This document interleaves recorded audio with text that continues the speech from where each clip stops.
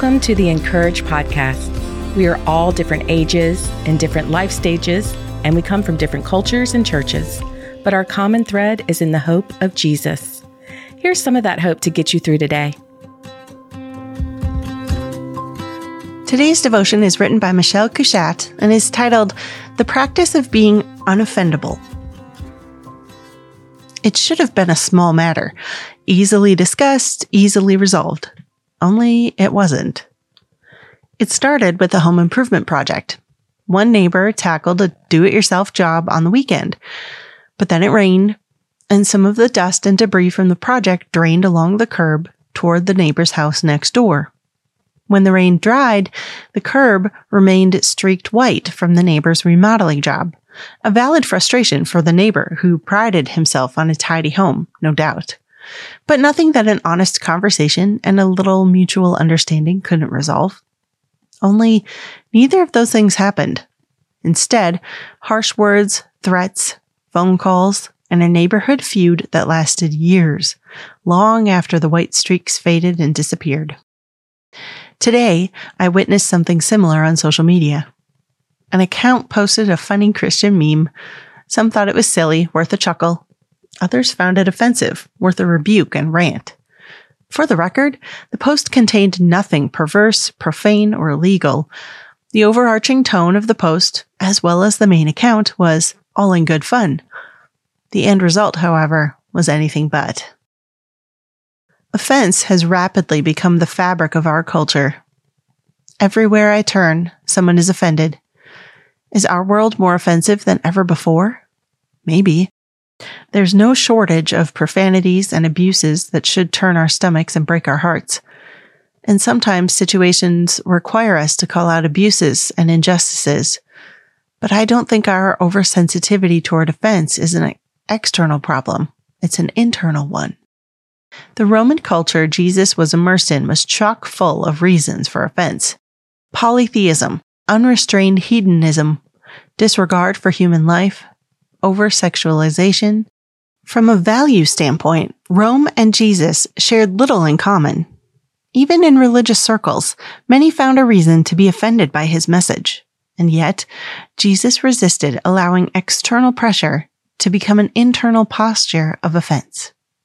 Even more interesting, the rare instances we see Jesus truly offended were when the religious grew too comfortable on their moral high ground.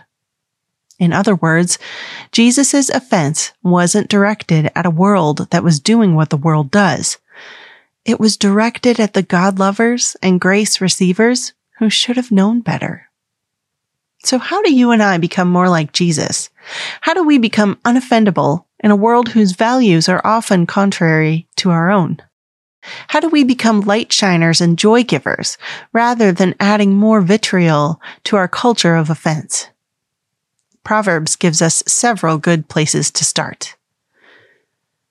Whoever would foster love covers over an offense, but whoever repeats the matter separates close friends. Proverbs 17:9 NIV. A person's wisdom yields patience.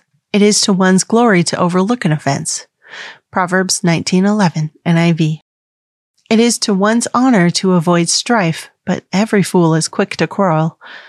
Proverbs 20:3 NIV. Keeping these proverbs in mind, here are a few practices that have helped me to resist offense and instead offer Jesus' hope and light to a world that desperately needs both. Number 1, don't be surprised when people disappoint.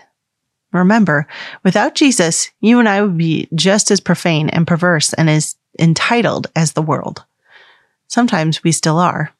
The gospel is the only solid ground we stand on, not morality. Number 2, assume positive intent. Intention impacts emotion. If you assume someone is purposely trying to hurt, offend, or rile you, your emotions will follow. If you assume the other person is doing the best they can and aren't necessarily trying to create a stir, your emotions will follow as well. I remember my late friend Lucy Swindoll saying, "Take everything as a compliment. You'll live longer." Number 3, stay curious. This has been a game changer for me and our family. What does it mean to stay curious? It means choosing a learning posture rather than a judgment posture. This is often best accomplished by observing what is happening rather than feeling stuck in the middle of it. In other words, we want to stay in the executive function part of our brains, not the emotional center of our brains. And staying curious is the road to doing just that. For example, rather than, "What a jerk," try asking yourself, "I wonder what challenge she faced today that caused her to lash out that way." Or, rather than, "He did that on purpose just to hurt me," try asking, "I wonder what is weighing on his mind or distracting him. This isn't his usual behavior." Number 4, gather more information. If someone says or does something that annoys, irritates, or aggravates you, consider the possibility that you don't have all the facts. In short, pause. Press pause on jumping to conclusions. Instead, ask questions, get more information, and in the absence of extra information, resist easy conclusions. Rushing to judgment is easy, but wisdom requires patience. Number 5, know your limits. Boundaries are good, healthy, and necessary for all of us. Living without limits is a recipe for disaster. Knowing your limits is a recipe for individual and relational health.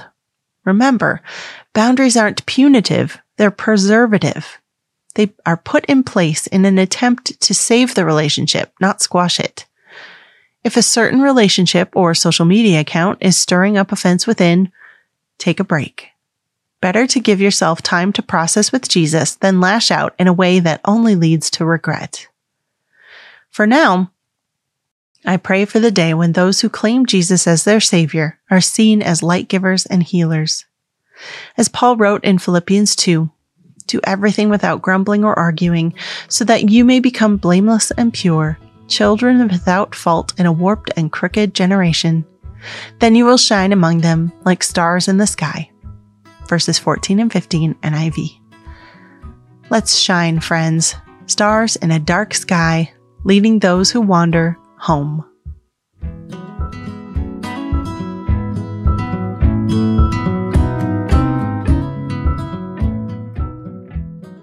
To read more from our writers, visit encourage.me. Subscribe to the podcast so you don't miss a single episode, and find us everywhere on social at Encourage.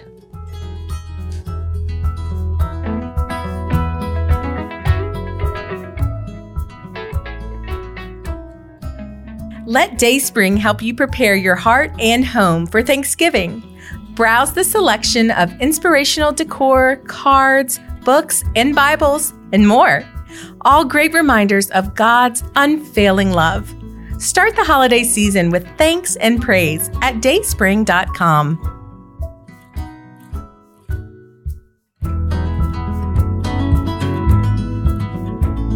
The Encourage podcast is brought to you by Dayspring. For over 50 years, Dayspring has created quality cards, books, and gifts that help you live your faith. Find out more at dayspring.com.